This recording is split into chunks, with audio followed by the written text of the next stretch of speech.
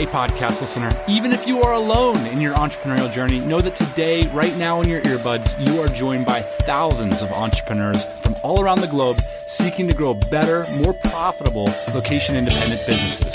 If you'd like to learn more about what we do and download our entire back catalog, check out tropicalmba.com.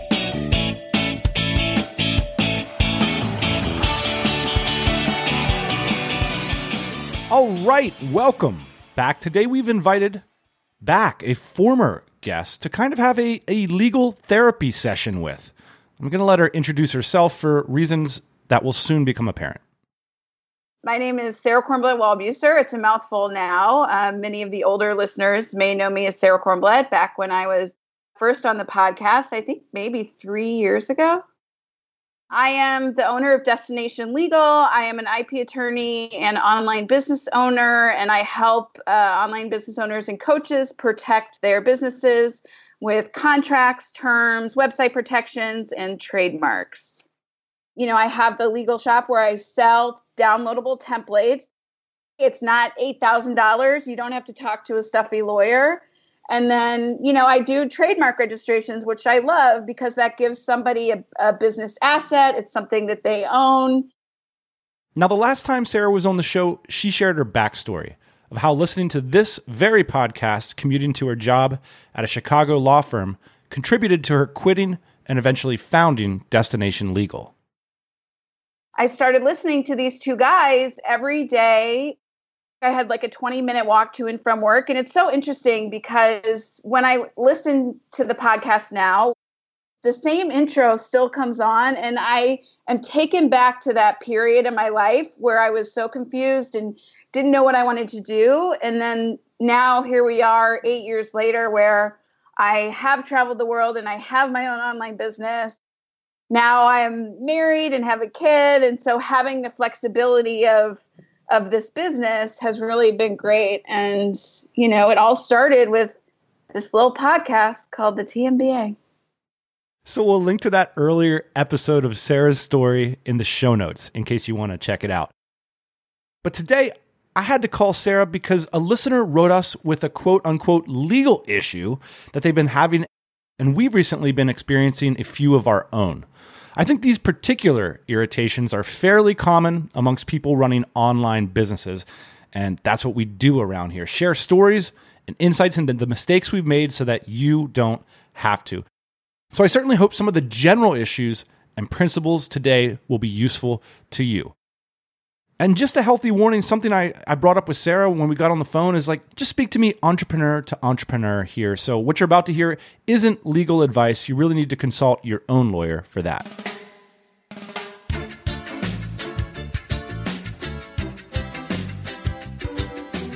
I'm just curious from your desk, how have things changed for online business owners in the coronavirus from a legal perspective? Just the small anecdotes that have come across your desk. What have you been seeing? We've certainly seen an uptick in people that were working more in person, moving online. So we've seen a big uptick in like personal trainers, yoga instructors, you know, coaches maybe that were doing in-person things, moving online and doing their yoga classes over Zoom, starting membership sites where they pre-record workouts, like similar to kind of a Peloton model. We've seen an uptick in just business owners finally starting their businesses, either because they have the time now or they got fired or furloughed or whatever. And so I firmly believe the best job security you have is in your own business, right? So Corona hit, I have friends that are getting pay cuts. I have friends that, you know, are worried about losing their job or their husband losing their job.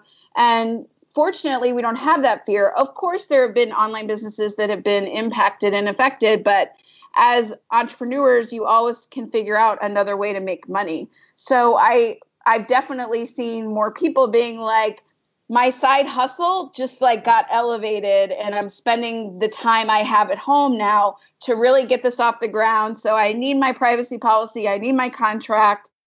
Like, let's get going. What's your bread and butter? I mean, listeners might remember that we collaborated on a Dynamite deal where people were genuinely excited about the opportunity to come to you and get their trademark stashed away. Like, that's like kind of like this awesome security blanket. Like, I know I own Dynamite Jobs. I can protect that. What's like the bread and butter that keeps your rent paid and the lights on, so to speak? Trademark registration definitely is a big part of our revenue just because it's a higher priced offering and people see real value in owning your brand. So we get a lot of, Amazon now, you have to have a trademark to be on a certain part of that platform. And then I work with a ton of coaches who are building brands and selling courses, wanting trademarks. And then I also sell bundles. So I sell bundles that include all the legal stuff you need if you're starting a membership site, if you're running an online course, if you're a health coach, a coach. I've been quite lucky that only in the past 8 months did we hire our first marketing firm and to do Facebook ads. I'd never run ads before, really. It was just organic marketing and word of mouth. So we've been lucky, but we probably also left a lot of money on the table. So we have started running our first Facebook ads funnel, and I have an affiliate program. I work with a lot of business coaches who are working with other people that need contracts. So if you're a business coach and you're working with someone that is, a social media manager or a health coach, and they're starting out, people are always like, what do I need legally? What's the basics? What about my website? I've heard I need a privacy policy. It seems like you've really gone down the productized route, packages, products. Why haven't you just gotten 5 clients? You know, a lot of wealthy entrepreneurs and stuff. Why not do that classic, billable hours approach? Because I am not interested in trading time for money.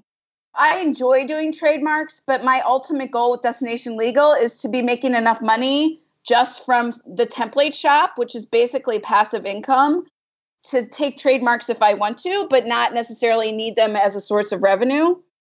I'd love to be able to say, we've helped 100,000 business owners get protected, right? I'd love to just have that be a huge chunk of the business. I do enjoy helping brands grow. And I do work with a handful of clients that come back time after time. I have some clients that are on their 5th and 6th trademark that come to me whenever issues pop up. That sounds like some people I know. I got a new domain. Yeah, I do enjoy that, but I really want to balance it with, I still want the freedom and flexibility that if I want to take 6 months off, I'm not worried about 10 clients that I need to service. Bring me into the mindset here, because when I wanted to get a legal document in 2008, I would go to Zoom Legal or whatever and pay them a couple $100. And now you have Destination Legal and I pay you a couple $100 to get documents. A lot of entrepreneurs are going to look at that and say, well, there's already tons of companies selling these sorts of things on the web. What makes you think that you can do it? Well, LegalZoom sucks. I mean, I'm sure they're a wonderful company. I don't want them to come after me, but it's not as personal, right? And so, especially in the online business world, we talk about this in the DC, it's that one-to-one connection. I've had people that have visited my website and then I meet them at DCBKK, and only then do they buy from me because they I wanted to meet you. And, I think that's a big piece of it. The other is that I know the online industry. So LegalZoom, I don't know if you can get a health coaching contract, right? You might be able to get a coaching contract, but is that really do they know the ins and outs of the coaching industry like I do, right? I know I've worked with a number of SaaS companies. I know what that means. I know what they need in their terms of service. Does LegalZoom or some general plug and play template, do they know that? I don't know. So I think it's a mix of the personal connection and then understanding that while I'm an attorney, I'm also an online business owner. I also have a website. I'm also doing marketing. And so I know what other online business owners need. People don't necessarily want to just go to LegalZoom, but they also don't want to go hire a big law firm. It's just a huge, huge market, right? And there's definitely room for lots of us. So I wanted to switch gears to talk to you about something that a lot of people in the community have been facing, especially recently, is kind of legal bullying. And a lot of times it's a law firm or some kind of intimidating entity will write to us and basically say a number of different things. I want to talk about some specific examples with you, but is this something that's been around for a long time, or is it recently, has there been more and more legal bullying happening? I think it has been around, but to a smaller degree. I do think that we've seen an uptick in the last 5 or 10 years. And part of me makes me think it's because there are just more online business owners. There's more websites. There's more people doing it. It's something that is really frustrating and it's really infuriating. You know, in the trademark world, it is a gray area because if you have a trademark, it is your duty to police it. You do have to make sure that other companies aren't infringing on your trademark, or you could dilute your trademark rights. You could, you know, USPTO could consider it abandoned. So the U.S. patent? Yep, the U.S. Patent and Trademark Office, USPTO. Okay. So wait, you have to defend it or else it gets diluted. What does that mean? So if, let's say you own the trademark for DCBKK and you might run a conference once a year, but you're not really paying attention. Someone else might start a business that's like, you know, JMBKK, and you're just kind of not worried about it. Like if you don't go to them and say, you know, you are potentially infringing on our trademark, the USPTO could consider that you're abandoning your mark, you're diluting your rights. It's like part of your obligation as a trademark owner to just keep an eye out. And so you don't necessarily have to do this. So something Destination Legal, we get asked all the time, and we're putting together an offer for this, is trademark monitoring. So like we would monitor and make sure that, you know, nobody else is using anything close. That's cool. Like a low dollar monthly fee, and you just have like a team doing. That's cool. Yeah, because that's not something you should worry about. However, trademark bullies are people that are going after smaller businesses just to scare them and try to get money. And they're taking this hyper-aggressive approach, monitoring their trademark, almost to the point that it's like absurd that they're doing this. And so one of the biggest examples that really infuriates me is Entrepreneur Magazine. So I don't know if you've heard about this. Seth Godin has wrote about this. This has been going on for years. Entrepreneur Magazine Inc. somehow back in the 80s, I think, got the trademark for the word entrepreneur. Well, it's a French word. So, I mean, it was a little bit unique, I guess. Well, but the whole thing with trademarks is your word has to be distinctive, right? So if you sell apple pie, you can't trademark apple pie shop, right? If you're Entrepreneur Magazine, you can't trademark the word entrepreneur if that's what you're doing. But they got it through, right? They got it through. So now they have hired the second biggest law firm in the world, and they're basically stopping anybody that is trying to use the word entrepreneur or preneur as a trademark. And so as an example, they've stopped, you know, things like, I have a list like brandpreneur, contrepreneur, the happy entrepreneur, the unstoppable entrepreneur, you know, rugged entrepreneur. So basically, if you're thinking about trademarking anything with the word preneur or entrepreneur in it, Entrepreneur Magazine will stop you. And they've been doing this for years. And, you know, what's the threat? It's not like someone running a coaching business called The Unstoppable Entrepreneur is going to be confused with Entrepreneur Magazine. Why do they do it then? What do you think the mindset is behind that sort of move? I mean, it's interesting because as a business that supposedly wants to help entrepreneurs, it seems really counterintuitive to be targeting small businesses trying to get a trademark that really aren't a threat to you. I'm guessing this big law firm has said, you know, like we need to enforce your rights. But again, this is the exact definition of a trademark bully. So this is to the point of absurdity. It's not a threat. If someone was starting, you know, entrepreneur online course magazine, you know, something that might be a conflict or might be confused, yes, you want to stop in. But a lot of these they're not going to be confused with it. Let me give you an example then. So basically, we got an email from Expedia, who has an airplane in their insignia. And we have Tropical MBA that also had an airplane in our insignia. And Expedia is a travel brokerage website. And they basically threatened us that if we didn't change our logo, we were going to be taken to court and it was going to be bad news for us. And like you looked at the airplanes and they're clearly different airplanes and they were like a similar color, but like no one would ever be confused. You'd have to be a complete idiot to be confused about Expedia and Tropical MBA. So what is the appropriate response? Because they were so intimidating. Like they had this law firm. They talked about the money that would be involved, a nice German automobile it was going to cost us. And they were real dicks about it. What should you do when you receive an email like that? It's unfortunate because to prove trademark infringement, you have to be able to prove that consumers would be confused by seeing both of your logos. And as you just said, if you're looking at a podcast in your airplane, nobody is going to think that you're Expedia.com. So chances are you probably would have won that. You would have been able to keep using your logo, but it would have been tens of thousands of dollars later. Where would that money have been spent? In attorney's fees. Of course, we can't predict, but I don't think that you were infringing on Expedia's trademark. I don't think they would have won that case. Trademark law is a very gray area. A lot of things go into it. And so when you end up in a trademark infringement case, it comes down to what the judge thinks or what, if you're in front of the Trial and Appeals Board at USPTO. But there are bigger companies that have the cash.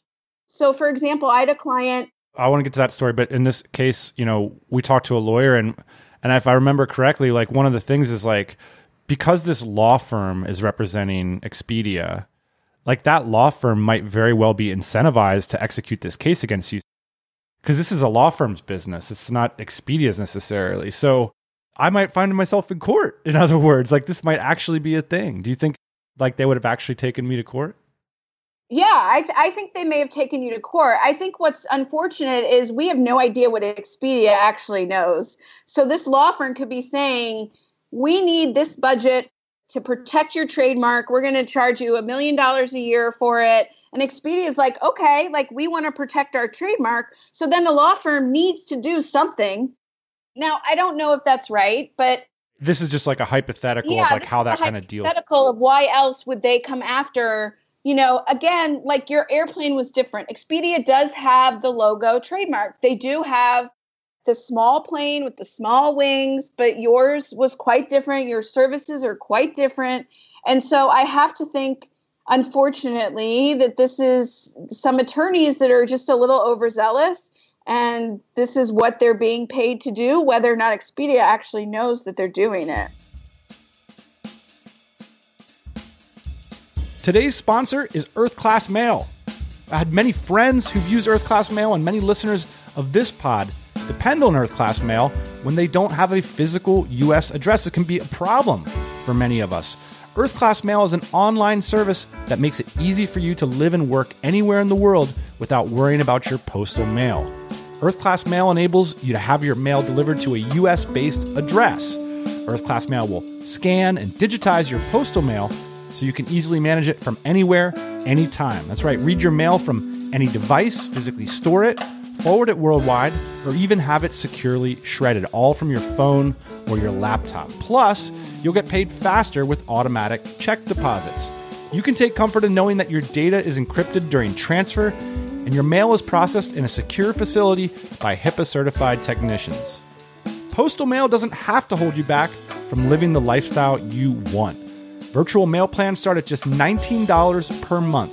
And Tropical MBA listeners get 25% off their Earth Class Mail subscriptions for their first 3 months. What an incredible deal. Go check it out. Our new sponsor is so happy to have them on board. earthclassmail.com/tropicalmba. Well, I have a few other stories to share with you. I wanted to hear yours first, but I will say regarding that Expedia case in particular, I got the sense that they meant business. Yeah. And I don't know if it was Expedia, but like the way the lawyer was talking to us, when you looked into their firm and what their stature was, like I didn't get the sense that this was some kind of money-making scheme or some... Yeah, I have no doubt. And that's what they're being paid to do, is to scare you and intimidate you. Is this why lawyers are unhappy, by the way? What about the person that's actually doing this for a living? I mean, they must justify it to themselves that... I don't know. I question that as well. Because to them, if you had fought it and they had taken you to court, it may have cost them 6 figures because their attorneys are probably way more expensive than, not that you wouldn't get an expensive attorney, but... I wouldn't. Trust me. I would show up with my clipboard and like my dad's suit, and I'd be like, I'm defending myself. I wish you would. And I am tempted to start doing this a little bit because it upsets me. I don't think a lot of these trademark bullies have a case. They're just intimidating. And so the story I was going to tell, I had a client, we were going after a trademark. She owned like a small brick and mortar business in, it wasn't this state, but let's say North Carolina. I do my research. I didn't see any big conflicts. And the USPTO didn't see any conflicts either. And so when you get a trademark, you go through the process. And then at the end, there's a 30-day opposition period where other trademark holders can come in and say, actually, we're opposing this. And so, these trademark monitoring services are watching and it says, oh, this is coming. The oddpreneur is coming up for opposition on January 15th. We're going to get ready to file our letter against them. It's published in this official gazette, it's called. So if your trademark gets there, then it means that the USPTO didn't see a conflict. But this big company, billion-dollar company, sent us a letter that they were opposing it because, it infringed on their trademark. There's no scenario that someone would have walked into this brick and mortar store in North Carolina and thought that this billion-dollar company was this store. It just was not in the realm. This woman wasn't going to spend $50K to fight it. So we let them win. We settled. And actually, we were able to settle so that she still got to keep the name of the store in North Carolina. We just had to agree that she wouldn't start a franchise. She wouldn't spread it around. So often you can settle with the big companies for something. So by settlement, you mean like an agreement, like I will only use a trademark in a limited way. Exactly. So I could have gone to Expedia maybe and said, look, I promise to never do anything but a podcast with this little airplane. Yes, you could have. Yeah, you could have. Let me tell you another story, Sarah. A few months ago, I received an email. I'm like an old school blogger. That's when I came up. In the aughts and in the 2010s, guest posting was a big thing and still is. And one of the coolest things is like if you got interviewed for a BBC piece or a Guardian piece or a New York Times piece or whatever, that was like this huge coup because then you could put it on your website that the New York Times has featured this blog. And so on our website, we've been fortunate enough to have written and been featured in all these cool publications. And so we put their logos on a small area of our website saying Tropical MBA has been featured in Inc. magazine and Forbes and all this kind of stuff. And by the way, I must mention that Forbes leveraged us to grow their brand. They wanted content and we gave them content. And then we said Forbes featured us. 2 months ago, a firm reaches out to me and says, I work for Forbes. You can't put their logo on your website unless you pay me a licensing fee. It was a ridiculous sum. It was like $3,000 a year to have the Forbes logo on my website. What do you make of this? What's happening here? Bullshit is what I make of it. I question if that person even has any affiliation with Forbes or that this wasn't a total scam. There are scams out there in the trademark world as well. My clients get mailings all the time that there's a company asking for $1,000 to be published in the trademark dictionary. It's not a thing. So I think that was a scam because you can use logos like that as long as you say featured in, as seen in, because that's a fact. And the thing with trademark infringement is you would have to show that like someone would come to your website and think that you were working for Forbes or you were sponsored by Forbes or something along those lines to be considered infringement. But just putting it there saying as seen in, that makes it clear you were seen in, is not a thing. And I promise you, if you reached out to someone at Forbes, it would not be an issue. So I think that was a scam. And honestly, you might reach out to Forbes, their media department, and just call this person out and be like, somebody is taking advantage of your name and doing this. And for the record, I'll mention, I agree with you.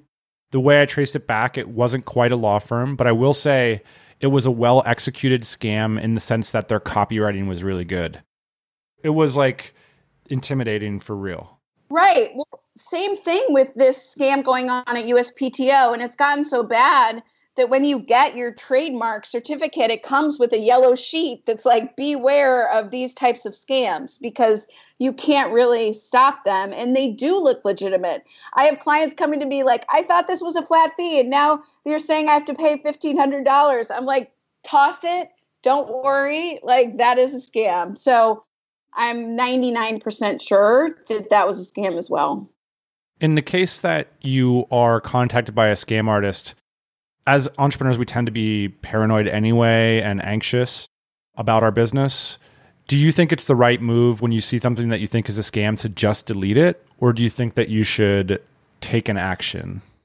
So I think it depends. So for instance, the Expedia letter coming from a law firm, you might have thought, is this for real? If it's a legit law firm in that kind of situation, you probably want to look into it, send it to an attorney. But something like, I'm associated with Forbes or X company and I'm trying to get money, or they're asking for money, I think that is a big flag that it would be a scam when they're asking for money. However, something that does happen and isn't a scam is when someone is writing to you asking for money because you've used an image that is protected by copyright. And so this happens, unfortunately, because while it's not a scam, that would be copyright bullying. So basically, I mean, in a way, those images are protected. People shouldn't be using them. You should always have a proper license.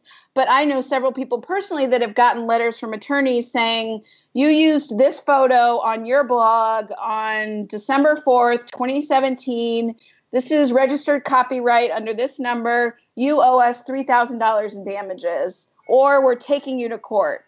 That's real, right? And so you have to either pay that or settle for a lesser amount, or they could take you to court for even more. So in terms of copyright infringement, that can happen. But if it is something like the Forbes thing where you're like, I'm not the only one that does this, a lot of people are doing this, this seems kind of sketchy, you know, I think deleting is fine. And if they are serious, then they would reach out again. Does it matter, like in those images cases when they go to court, does it matter the intention behind? It doesn't matter. Unfortunately, under copyright law, it is statutory, meaning if you do it, you're responsible no matter what. It doesn't matter if you didn't know, you didn't mean to, your VA did it. And so that's why with images, you really just want to make sure you're either paying for stock photos or you're using something that is totally free, and just like check the license and the terms to make sure. Because who's out there protecting images like that? Artists and photographers are hiring attorneys to police this. Kind of cool. Good for them. Yeah. Let me read you an email from a listener. Hey guys, an attorney just contacted me. The purpose of the communication was to request that I, quote, voluntarily transfer my domain name registration to his client because it collides with the trademark rights of his client. If I do not comply with the request, they will consider that I reject the amicable solution to the conflict and will feel free to take the appropriate legal actions to preserve their legitimate interests and rights. I argued it was not bad faith that I registered my domain name and that my activity wasn't at all similar, but they don't seem to understand and tell me that it is a case of typo squatting, an obvious or intentional misspelling of a trademark. They offer me $300. All this story reminds me of a previous episode in which you talked about your logo issues. I've never listened to the conclusion of the story. So to summarize, they're not asking for money. They're actually offering money to collect the domain that a listener has that could be confused with their registered trademark. So what's your take on this? So my take on this is another example of a trademark bully in another way trying to take advantage of a smaller company. So they don't have a case. So there's something called the Anti-Cyber Squatting Consumer Protection Act. And what that is, it does create a cause of action for businesses that might have a bad faith intent in registering a domain or using a trademark. Typo squatting would be like changing a letter, or like for Google, instead of 2 O's, it's 3, and then it leads you to a bad site or something like that. So it does exist. But the big thing is you have to be able to show bad faith. So, for example, I use the Kardashians a lot in some of my content because they have 700 trademarks and they're crazy. But Kylie Kardashian just filed a lawsuit against a company because they filed a trademark 2 years ago or something after her daughter Stormi was born. They filed a trademark for Stormi Couture. And so there is a pretty good argument there that they did that in bad faith, knowing that Kylie eventually would probably want that trademark. And so they're going to settle that in court. But the thing is, not only do you need bad faith, it also has to be a similar industry. So, for example, one of my trademarks that I've registered is Protect Your Passion, okay? I don't have the website for that. Unfortunately, protectyourpassion.com, for whatever reason, redirects to a Dutch car dealership, okay? I can't go to this Dutch car dealership and be like, you're infringing on my trademark, because we're in totally different industries. I'm legal, they're selling cars. Nobody would go to that website and think, oh, is this destination legal? Is this Sarah? Of course not.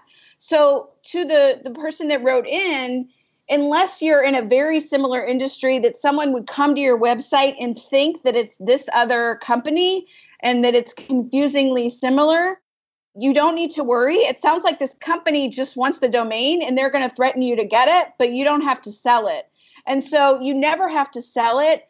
The only caveat to this is if they own the trademark and it was a similar industry and there might be an argument for infringement, you wouldn't necessarily use it, but you don't have to sell it. And if they want to bring you to court over this, that's fine, but you would still have to prove that it was done in bad faith, and it doesn't sound like it was. So someone owns Topical MBA, and if I were to go to that website and it looked a lot like ours and they were trying to make money on affiliate commissions, I've got a legal case. Whereas if it's Topical MBA, where it's like a news podcast that is blue instead of yellow, and talking about like business schools. Yeah, that's exactly right. That's a good example there. In the case of the listener who wrote in, one option he has is he said, well, I'm not using this domain. It's not an infringement, but this is a money-making opportunity now because they're concerned about it. If he comes back and says, well, why don't you give me 5,000 and then I'll give you the domain? Does that indicate a bad faith on his part? No, absolutely not. And without this being legal advice, go for it. See what you can get. He has no legal obligation to sell it, to give it to them. And clearly they want it and they lowball them. So I would definitely go back with a higher number. If I asked you to be evil, Sarah, for a moment, do you think you could make a lot of money being a legal bully? Yes, I do. And, I don't know that that's why Entrepreneur Magazine is doing this. I don't know how much money they're making. There's some figures that like trademark infringement lawsuits can be money makers. And for sure, the attorneys doing this are making money as well. It's unfortunate because it's an example of the big guns taking advantage of the smaller people. What sort of general advice do you have? Most of us would consider ourselves, we're not the big guns, we're not billion-dollar companies. What's the move for us, generally speaking? Well, the move is to get a trademark, right? So if you are building a brand, the only way to really protect it is to own it. And so then you won't have to worry about someone coming after your domain or coming after you. If you had registered your logo, Expedia wouldn't have been able to come after you at that point. And so a trademark is a couple thousand compared to a lot of time and money if you end up in some kind of infringement lawsuit, is something that can really help a smaller business feel more empowered and confident against these bullies. What's your advice for people seeking legal counsel? I mean, sometimes it can be frustrating dealing with lawyers because They sometimes like overcomplicate situations, and there's like a lot of paper shuffling, and it's not exactly clear what the result's going to be, and then you just get this big bill. And honestly, a lot of my interactions with lawyers have been like that. What's your take on that? So I agree, unfortunately. Like, I had someone come to me in the past couple of weeks really upset because an attorney she used for a trademark did it, incorrectly, and then charged her like $500 just to send her a letter. And I was just like, this is what gives lawyers a bad name, unfortunately. However, there are good attorneys out there. There are people that will talk to you and that have your best interest at heart. There are a lot of small business attorneys, smaller law firms, online attorneys that really just want to help and provide good information. And so if you have questions, I would seek out those. And, it's always good to have an attorney that you know and trust kind of in your back pocket for when these types of questions come up. It's like hiring or dating or something. You don't want to just like decide on the spot that you need this. And then it's really something you want to develop by like going to events or joining communities. Like you want to know.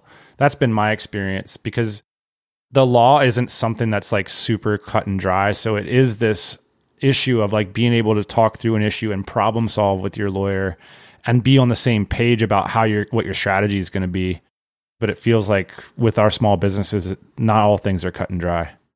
Absolutely. The law in general is pretty gray, but I think as a business grows, just having someone that you can talk to, with COVID, I had a lot of people come to me that had to cancel retreats.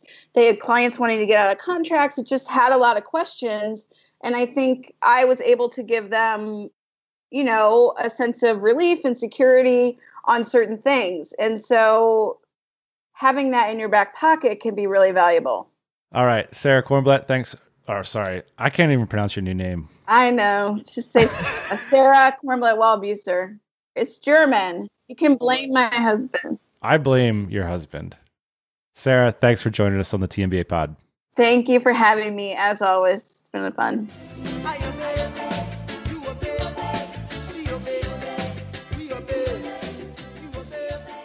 Shout out to Sarah for swinging by the show and talking a little shop with us. Appreciate what she's done over the years, sort of helping us to navigate these sometimes tricky issues. And big bummer that all these scams and bullies exist out there, sort of using these tactics to try and extract money from entrepreneurs. And what's even worse is like the legitimate companies that are just sort of blindly tossing their money at this stuff. Not a big fan. As if we need another challenge in our life. Although I will say, it's pretty amazing. Maybe entrepreneurs a generation before us didn't have that opportunity to genuinely pick and choose the legal jurisdictions that we operate in, what sort of regulatory frameworks we interact with. So a pretty amazing opportunity exists for us to stay more focused on creating value for our customers rather than going through legal red tape. So something for us all to think about. Also, before I get off here, I just want to give a shout out to our sponsor, Earth Class Mail. Really appreciate to have them on board. That's it for this week. Email us, comment, share with us your legal woe stories. We use your comments and emails to inspire episodes like this. So we appreciate you guys reaching out and letting us know what sort of challenges you're facing on a day-to-day basis. And speaking of helping you get through those challenges, we will be back as always next Thursday morning, 8 a.m. Eastern Standard Time. Hey, thanks for listening to the Tropical MBA podcast. You can go to tropicalmba.com, get access to hundreds of back episodes and all kinds of other goodies. Load up your iPod. That is the cheapest way to fly business class on your next international flight. We will see you next Thursday morning, 8 a.m. Eastern Standard Time.